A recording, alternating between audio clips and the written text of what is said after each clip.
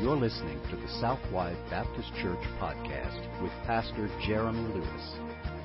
At Southwide Baptist Church, our mission is to boldly proclaim the gospel of Jesus Christ and thereby lead people to worship God authentically, connect in biblical community, grow in Christian maturity, and multiply disciples and churches both locally and globally. For more information about our church, please visit www.southwidebaptist.com. Now let's join Pastor Jeremy for today's message. Well, if you have a copy of God's Word, let me invite you to turn with me to Romans chapter 8 as we continue our series, There is Hope. Just by way of reminder, don't forget that you can always give through our morning offering when it comes by. The offering plate's there, or use our online giving link, and that link is give.southwidebaptist.com, give.southwidebaptist.com. So we're going to continue this series for a couple more weeks, including this morning, and finish walking through, and we're looking at the idea that there is hope. And we've been talking about Christmas a lot, and that is now behind us, but 2021 is right around the corner. And I think that the question that many are asking is, what is 2021 going to look like if 2020 looked like this? And it can be incredibly daunting, right? Especially as we hear about things like we heard in Nashville. We were talking about that before the service, and there's all kind of things that happen, and those kinds of things I think that we're seeing more regularly now. We're hearing reports of COVID spikes all across the nation. I mean, there's just, you could make a list of all these things that are happening around us, and you can really wonder, well, 2021 may not be as hopeful as it seems. But for believers, there is always hope. Amen? For believers, Jesus is our hope. And He never fails. He never leaves or forsakes us. He never changes. He's the same yesterday, today, and forever. And so for believers, no matter if a new year turns or not, the reality is there's hope. Because we're going to see Jesus face to face one day, and everything in this life is preparation to see Him one day. But even for Christians, right, as I talk to people around me and various walks of life, even for Christians, hope can often seem elusive and intangible, plastic, made up. Even Christians across America, at least at this time in life, seem deflated and disappointed. Churches are wondering, what do we do next in this world of COVID?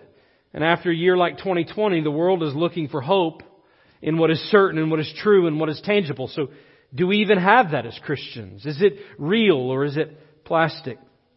The message of the Bible, of course, is that there is hope. And it's not an empty political promise. It's not contingent upon an election. Jesus is our eternal hope, and it's a hope that's more than just a distant future thing that we're waiting for. We're not just Christians sitting here on the earth waiting for heaven to get here and just kind of holding on for the ride. No, there's hope right now in the present. And what we see here in Romans chapter 8 is both a promise of future things that would bring us hope now, and really the reality of present things that God is doing in our life right now that should provide us hope. And now last week we saw that hope is a present assurance. It's a conviction.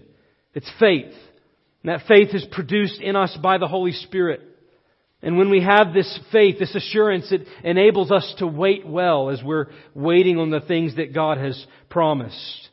But the temptation is that even when we know all those things to be true, it's for us to feel alone, drowning, like we could reach our breaking point at any moment and we just need someone to help. And even good, well-meaning brothers and sisters in Christ tell us, trust in the Lord, pray about it, whatever it is that you're walking through. But I think if we're really honest, we'd have to admit that those moments in our lives, we don't even know half the time what to pray about anymore. We're all prayed out, so to speak. We've said everything we know to say to the Lord, and still it seems like answers don't come. So my question to you this morning is, how as a Christian do you do spiritual battle in those moments? How do you go to war for your faith when you don't even have the strength to fight and you don't even know what to pray for? Well, Paul addresses this very question. So I want to invite you this morning, if you found your place, to stand with me in honor of the reading of God's Word. If you're at home joining us, gather your family around God's Word this morning as we hear what He has to say to us. Romans chapter 8 and verse 18 and following.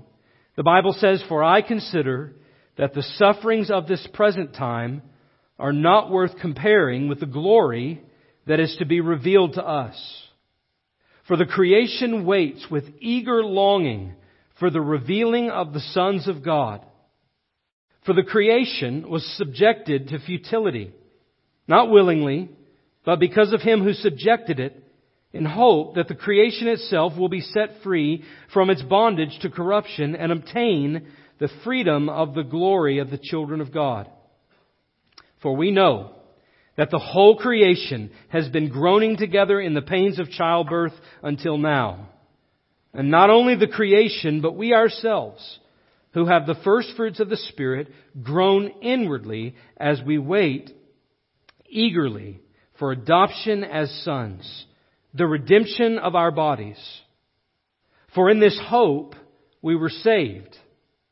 Now hope that is seen is not hope, for who hopes in what he sees? But if we hope for what we do not see, we wait for it with patience." And our key verses this morning, "Likewise, the Spirit helps us in our weakness. For we do not know what to pray for as we ought. But the Spirit Himself intercedes for us with groanings too deep for words. And He who searches hearts knows what is the mind of the Spirit, because the Spirit intercedes for the saints according to the will of God.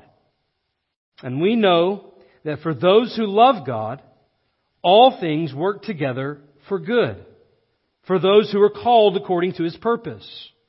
For those whom He foreknew, He also predestined to be conformed to the image of His Son, in order that He might be the firstborn among many brothers. And those whom He predestined, He also called. And those whom He called, He also justified. And those whom He justified, He also glorified." Pray with me. Jesus, we pray this morning that as we open up Your Word, that You would meet us at the point of our deepest need. There is no doubt discouragement that has come in this year for many of us in many different forms, different hardships that we've had to face. God, there are things that perhaps people around us don't even know about. Things that we've been struggling with and wrestling with on the inside. And there are those who are joining us this morning online who have struggled with all kinds of different things that we here in this room could not be aware of. But You are. You know each and every one of us intimately. You know our hearts. God, You know our weaknesses. You know our struggles. And You are able to meet us at that point and to bring the gospel to bear upon those things. The fact is that we are all sinners and fallen creatures. We are all in this battle together as Christians with our own sin. And there are many of us, maybe even listening right now, who don't even know Christ, trying to find meaning and purpose in the world, having rebelled against You and sought purpose in other things. And so I pray this morning that You would meet us in the middle of our brokenness, and that You would remind us that You are the God who comes to our rescue, that You are our helper, that You are our Savior. And Lord, help us as believers to hold fast to the reality of the gospel in such a way that it not only gives us hope for the days that are coming, but hope right now in the present for everything that we face. We pray it in Jesus' name. Amen. Well, thank you. You can be seated. And so this is a reminder to us of, remember, 3 very future realities and 3 very present realities. So far, we've seen all of the future things. And let me just remind you so that all of the weight of the passage is brought to bear on what we're reading this morning. We saw the future glory that is coming for us, that is reserved for us, that inheritance for those who are saved, This promise of better things, this promise of heaven that is coming. It's a glory that is in our future. And that glory that is so overwhelming and so brings so much anticipation in our hearts. We're so eager to see those things that it's able to overshadow even the greatest pain in the present. We saw a future freedom.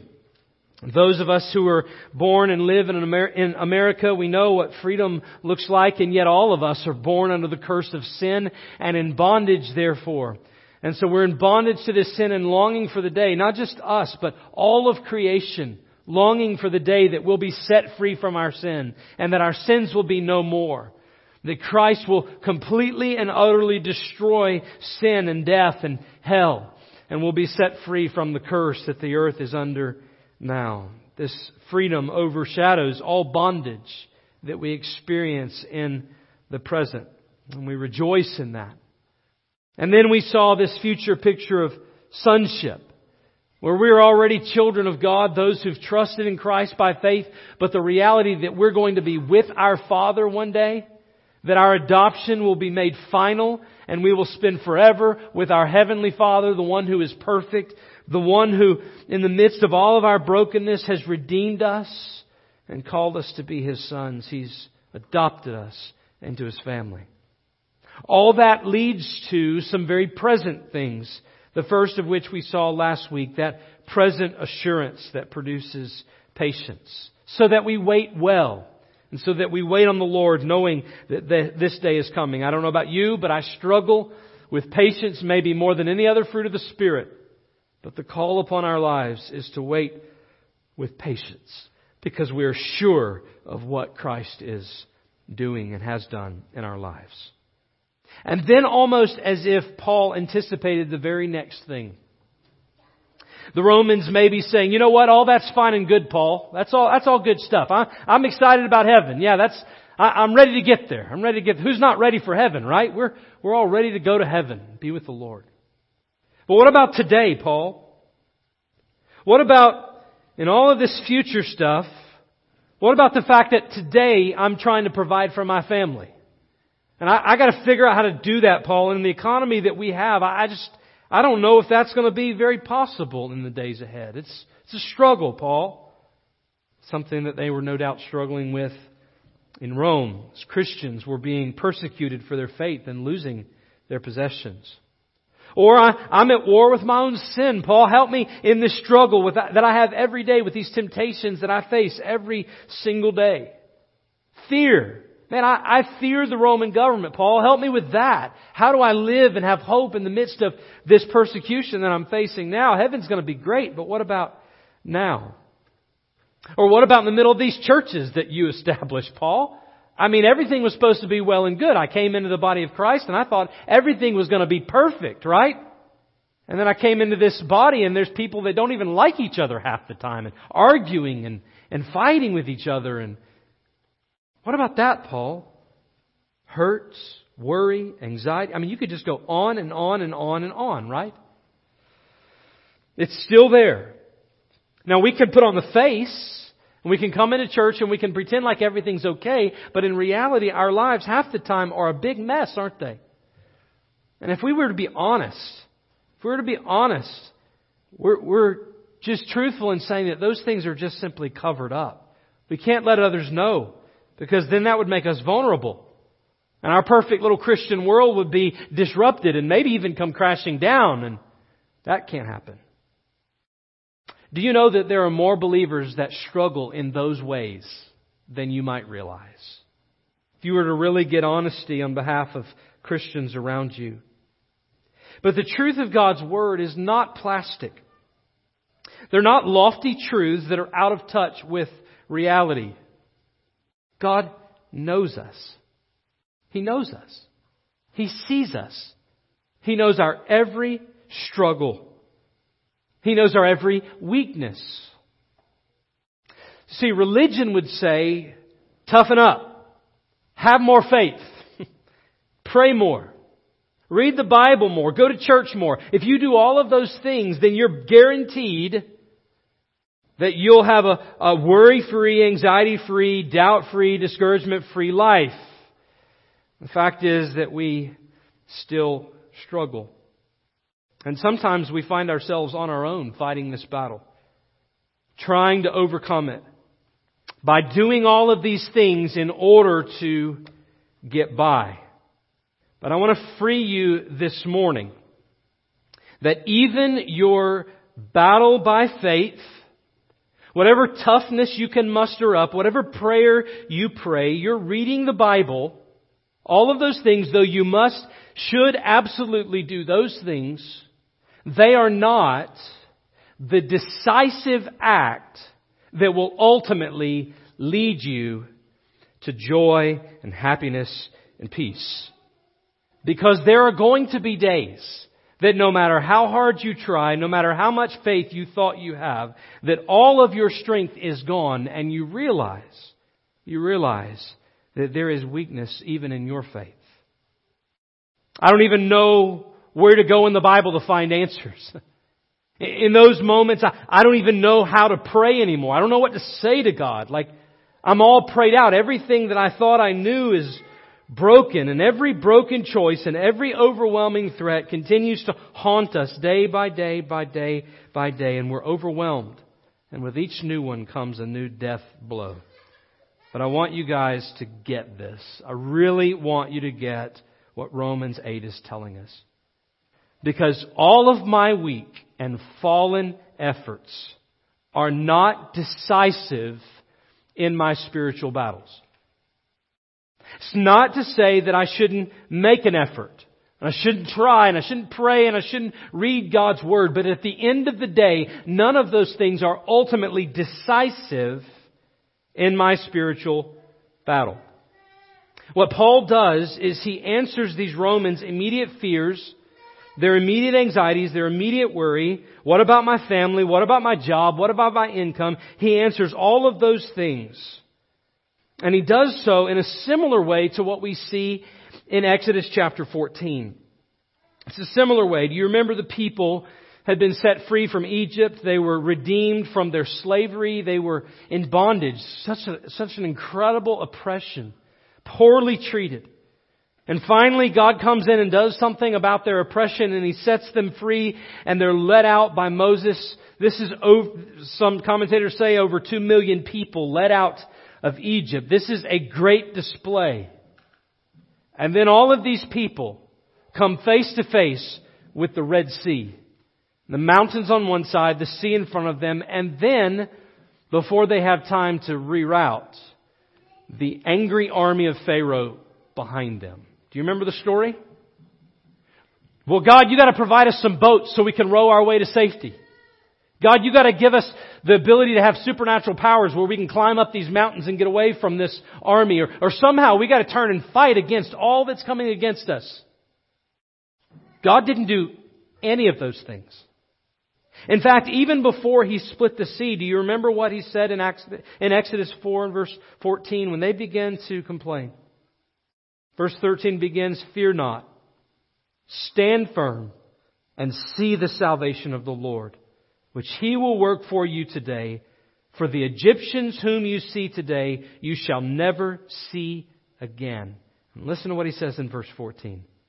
"The Lord will fight for you, and you have only to be silent."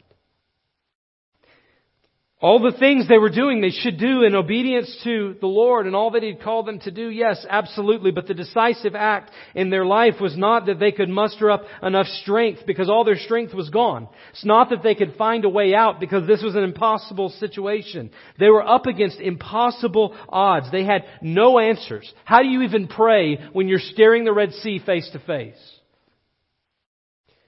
The reality that Exodus is communicating to us, and the same thing in what Paul is saying to us here, is that the decisive factor that will sustain you, believer, is not you, it is God. The thing that sustains you in the most impossible moments is God Himself. Notice verse 26. "Likewise, the Spirit," who? The Holy Spirit, "helps us in our weakness. For we do not know what to pray for as we ought, but the Spirit Himself intercedes for us with groanings too deep for words. And He who searches hearts knows the mind of the Spirit, because the Spirit intercedes for the saints according to the will of God. On those days that you are too weak to fight, too empty to pray, the Holy Spirit actually helps us in our weakness and intercedes for us, prays for us according to the will of God. None of your efforts, no matter how valiant they may be, no matter how good they may be, none of your efforts in prayer or Bible study or any of those other things are ultimately decisive. It is God Himself who ultimately keeps us. And if God keeps us, we will never be lost. Do you see this? When you have absolutely no other hope, God is still fighting for you. You need only to be silent. I love this. Here's what I want you to get this morning. So crystal clear in this passage. Present help, namely the help that comes from God. Present help provides strength for the future. I don't know if that encourages you like it does me. But I've not been left alone in my life. Jesus has not saved me and then just said, hey, here you go, figure it out. Praise God. He's given me help. And it's not just here in Romans chapter 8, it's all over the Bible. You should just go on a search for all of these things. I want to just give you a sampling this morning and how God the Holy Spirit helps us right now in the present. It's all over the Bible. Psalm 46 and verse 1. God is our refuge and strength, a very present help in trouble. The very first passage of Scripture that I preached here at Southwide. It's such an important text when it comes to knowing what God is doing on our behalf. He's our refuge and strength, and He's our help. Isaiah 41 and verse 10. Fear not, God says, for I am with you. Do not be dismayed, for I am your God. I will strengthen you. I will help you. I will uphold you with my righteous hand. God is decisive. It is God who's keeping us. Psalm 54 and verse 4. Behold, God is my helper. The Lord is the upholder of my life. Hebrews 13 deals with the threats of people when other threats rise against us. He has said, I will never leave you or forsake you, verse 5 says. And verse 6, so we can confidently say, the Lord is my helper. I will not fear. What can man do to me?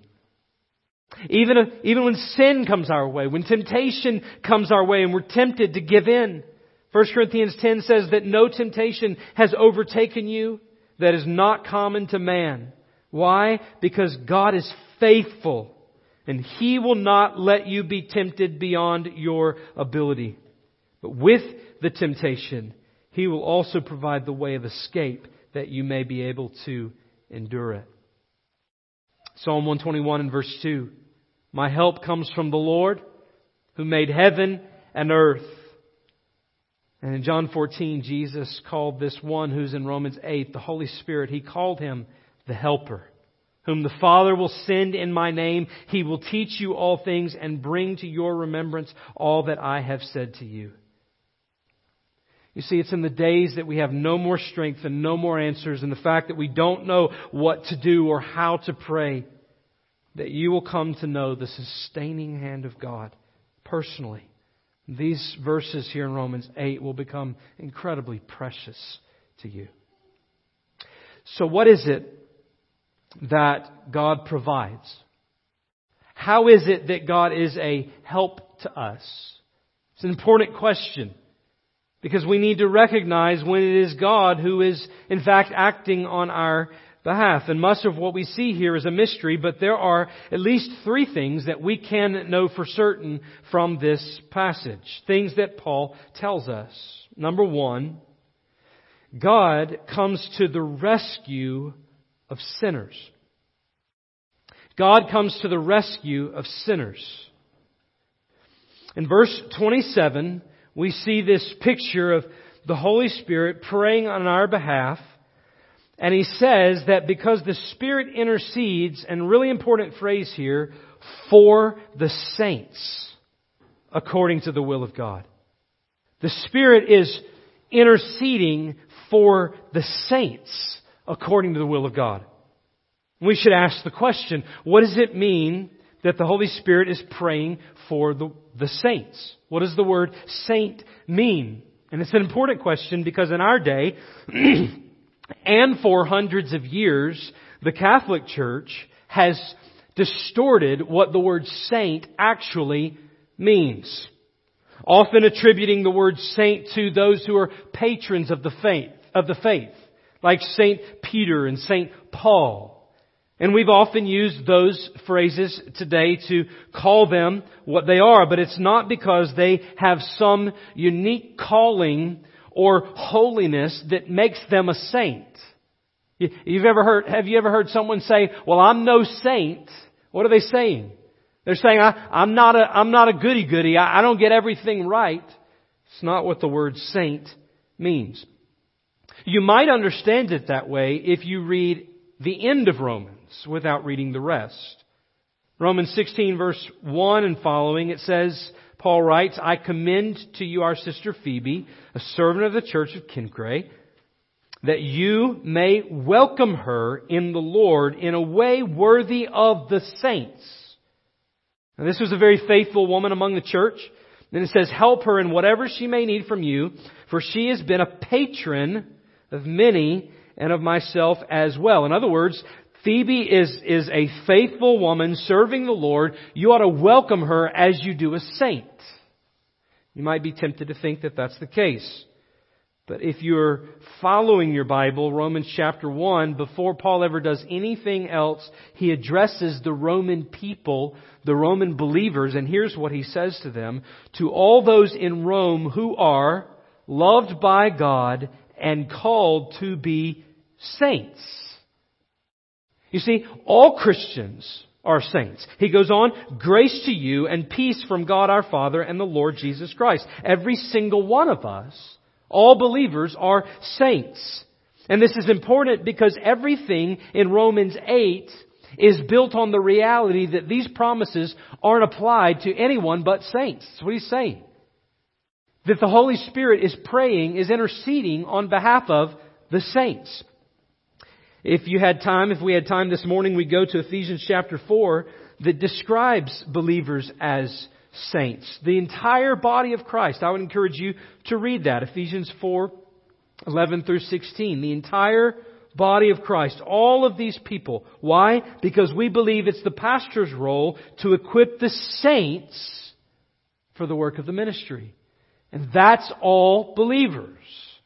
So the word is pointing to believers, and this helps us incredibly. The word saint comes from the word hagios. In the New Testament is the word holy, which means to be morally pure and set apart, particularly set apart by God. This is what God has done for believers. Set apart from what? From sin. Paul addresses his first letter to the church at Corinth, to the church of God that is in Corinth, to those sanctified in Christ Jesus, called to be saints. This is what God has done on behalf of believers. He's called us out of the darkness, set us apart from our sin, and given us eternal life, and called us to be saints who follow Jesus. So the very first help that God provided you as a believer is by coming to your rescue as a sinner. God comes to the rescue of sinners. The entire text is predicated on that. How did God come to the rescue of sinners? He sent His Son. Jesus came to seek and to save the lost. He came to rescue us from our sin by giving His life on the cross. Romans 8 tells us that it's what the law could never do, and that it was weak in the flesh. All of us sinners separated from God, and the only way that we could be saved is that if Jesus came to our rescue, and God sent His only Son to die on the cross. What the law could not do, God did by condemning sin in the flesh. This is the gospel.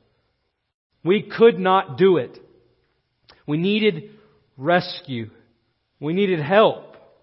So we must not get the promise of help in the Christian life ahead of the need of rescue. It's to saints. The biggest need in your life today is not food on your table. It's not a job. It's not a husband or a wife to love you. It's not children. It's not wisdom for decisions every day. None of those things are the most practical need in your life. The greatest need of your life is the salvation of your soul. Rescue from sin. And only Jesus can do that. I fear that too often today we get the cart ahead of the horse. And we make promises about what the Bible says to believers and we apply them to unbelievers. But the kind of help that we're describing is built on the reality that you know Christ. So the call of this passage today is if you do not know Jesus, the help that you need today is rescue from your sins. You need to be saved. The Bible says that all who call upon the name of the Lord will be saved. You need rescue. Secondly, not only does God rescue the sinner, but God strengthens the spiritually weak. God strengthens the spiritually weak. So notice verse 26. Again, this is now a promise to believers. It says, likewise, the Spirit helps us in our weakness. The Spirit helps us. So how does He do that specifically? Well, we're going to come to that in point number 3 to some degree, but the Spirit helps us in our weakness. Specifically, He is our teacher. He teaches us the truth. When we don't know the truth, He brings us into the knowledge of the truth. He's our helper, our comforter. He bears witness with our spirit that we're children of God. He gives us assurance. And we could go on and on and on and make a list of all the things that the Spirit does. But He is the one who helps us. In other words, He is the presence of Christ and the work of Christ still with us now.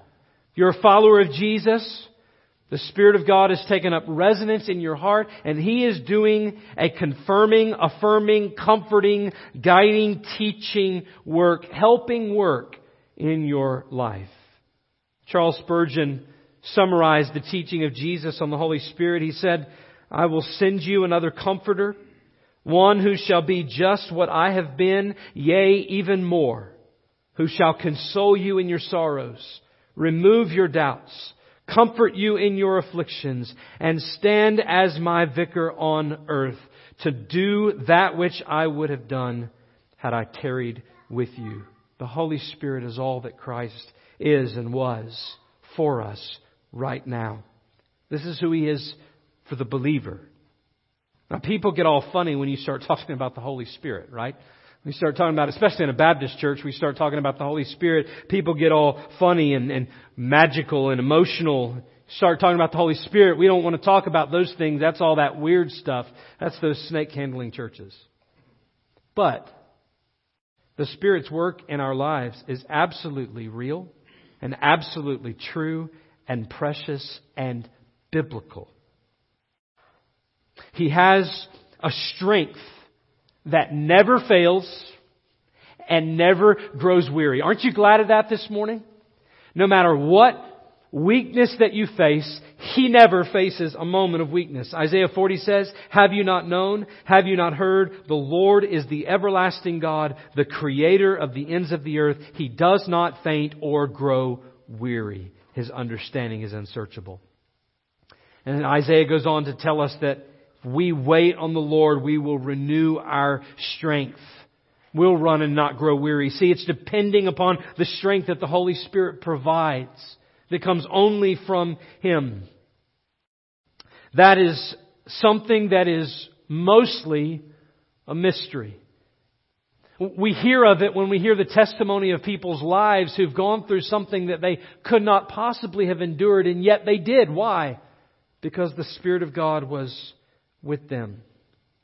One of the ways that works itself out practically is in Romans.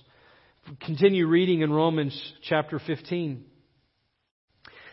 Paul instructs the church there. He says, we who are strong have an obligation to bear with the failings of the weak and not to please ourselves. Let each one of us please his neighbor for his good, to build him up. He goes on to write what that looks like in the life of the church. It's a practical provision of God. How do we experience the Spirit's help in our weakness? One of the ways practically that we experience that is through the body of Christ. Being together. Your testimony, your instruction, your encouragement, and God speaking through that for me so that I'm encouraged and I'm strengthened. And the same, God doing that for me to you. It's an incredible measure of God's grace that we would have a people to do the Christian life with together. One of the other ways that this works itself out practically is through the Word and prayer, as we're taking what we know to be the truth and we're bringing it to the Lord, and we're confessing our weakness and our need for His help, calling upon the Lord, holding fast to truth. This is what Paul was talking about with the church at Philippi in Philippians chapter 4. He said, "Do not be anxious about anything, but in everything by prayer and supplication with thanksgiving, let your requests be made known to God." And he says, "The peace of God which surpasses all understanding will guard your hearts and minds in Christ Jesus." But what do you do when you don't know what to pray? Because that's what Paul's addressing here, isn't it? I don't even know what to pray, Paul. I don't know what to say to the Lord. I've prayed, it seems like everything, and it's just as if God's not answering, which leads to number 3. And that is the fact that God intercedes for the spiritually empty. God intercedes for the spiritually empty. He says, "For we do not know what to pray for as we ought, but the Spirit Himself intercedes for us with groanings too deep from words." Now, I'll have to confess to you this morning that passage has a lot of mystery to it. What does it mean that the Spirit is interceding for us with groanings too deep for words? There's an element of mystery here.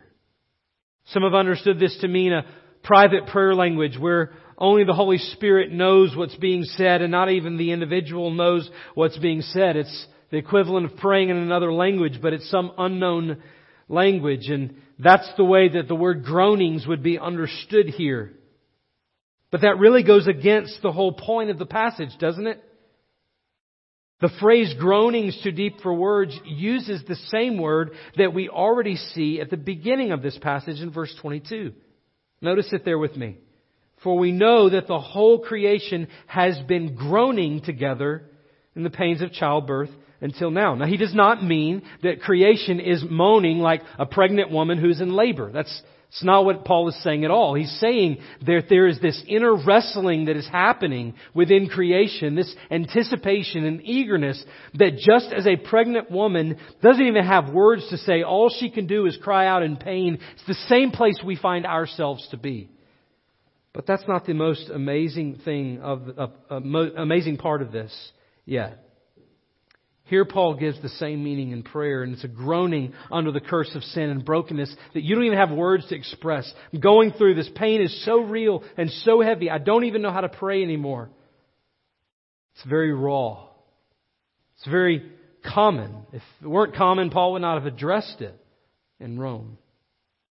Then there are those moments when we're all prayed out and empty and we sit down to pray and there just aren't words anymore and we just sit in silence. And this is where this passage gives us so much hope. Because the Holy Spirit knows the heart of the one who has nothing left. And remember, the Holy Spirit is dwelling within us, the Spirit of God in the believer. He knows our hearts, He knows our thoughts, He knows our struggles, He knows our pains. That's where we began. And what does the Spirit do? Verse 26 tells us. He intercedes for us with groanings too deep for words. To intercede is to speak. Specifically here, it is to pray. And to pray on behalf of another. I love what Mounce says about this commentator. He says, "No passage of Scripture provides greater encouragement for prayer. The Spirit comes to the aid of believers, baffled by the perplexity of prayer, and takes their concerns to God with an intensity far greater than we could ever imagine." And listen to what he says here. Our groans become His as He intercedes on our behalf. And He does it in a specific way. Verse 27 says, He who searches hearts knows what is the mind of the Spirit, because the Spirit intercedes for the saints according to the will of God. So I want you to get this. The total unity of the Godhead, such that the Spirit knows the mind of God, loves the things of God, because the Spirit is God. But the same Holy Spirit, listen to this, the same Holy Spirit is in me and you, believer. Amen? Holy Spirit in us. And here's what happens. That Holy Spirit, because He's in me and because He's God, He knows even the things that are too deep for me to even utter. And then, when I can't pray, He prays on my behalf and intercedes, watch this now, according to the will of God. So here's what happens. My needs, my pain, my struggle, my hardship is not ignored. It's fully known. God doesn't just glaze over and say, oh, you'll get over it. He says, no, I'm going to meet you right there. My Spirit of God, my Spirit, my Holy Spirit knows exactly what you're struggling with. But He is able to take the very real, the very reality of human need and bring it face to face with the will of the living God, so that they now find harmony in the gospel. That's what the Spirit's doing on your behalf. This is why this is such hope-filling news at Christmas and at New Year's and at every other moment of our life, because present help provides strength for the future. Now, how does that happen? How does it happen? Well, much of it remains a mystery. That's what the Bible tells us. It's happening in ways that we don't even understand. But I can bank on the reality that 29 years ago, God came to my rescue as a sinner. He was my help. And there have been clear moments of spiritual weakness in my life. Moments where I felt like I couldn't go any further. And God has come and been my help in those moments. And there have been moments in my life where I felt totally spiritually empty. And I don't know if you've been there. No words to pray. In those moments, unbeknownst to me, the Spirit of God was interceding for me. How do I know that to be true? I know that to be true because the faith that God has given me now remains. And the decisive factor in me following Jesus ultimately and finally and not falling forever is because God is keeping me. It's not a struggle that can be expressed in words and understood apart from walking through it. Other believers, as you hear their story, they follow the truth of His Word and share with you what God is doing in their life. Some of you this morning find yourself in the place where you just are in need of a reminder of what God is doing for you and how He is a help to you. Some of you this morning may be in the place where you don't know Christ. You need a Savior to come to your rescue because you're lost in sin and in need of salvation. The Bible says that Jesus today will save you and come to your rescue. He will pray and be your help. You may not understand it all, but today He's willing to help you. He's willing to save you and rescue you if you'll trust in Him by faith. With every head bowed and every eye closed, I want to invite you this morning to simply consider what God might be saying to you in this passage. Consider today what you might need to do in order to respond to Him in salvation. In just a few moments, we're going to have a time of response. It's an opportunity for you to respond to what the Lord has been speaking to you during this time of worship. Maybe in the week that has led up to this, you've been pondering and thinking on things that God has been speaking to your heart. Maybe you've been thinking for a long time what God has been saying. And today you need to respond to whatever decision God is calling you to make with your life. This altar is going to be open. We're going to have a time of music. It's just a time to reflect on what God has done in our lives and what He's doing. And I would encourage you, today you don't know Jesus Christ as Lord and Savior. in just a few moments when we step out of the place where you'll be standing, come down this aisle. Pastor, today I want to be saved. Will you help me? Yeah, today I'll help you because Jesus and Jesus alone can save. So with every head bowed and every eye closed, I want to invite you all across the room to stand with me as we pray and our invitation begins this morning. Jesus, we pray that you would have your way in our hearts, that we would be obedient to you, that we would see your faithfulness, and that we would trust you with our lives. Thank you for interceding right now in these moments on our behalf. We pray in Jesus' name. Amen. You come this morning. The altar's open. You've been listening to the Southwide Baptist Church podcast with Pastor Jeremy Lewis. For more information about our church, please visit www.southwidebaptist.com. We also invite you to connect with us on Facebook, Twitter, or Instagram by searching for Southwide BC. Thank you for listening, and may you continue to worship, connect, grow, and multiply as you follow Jesus Christ.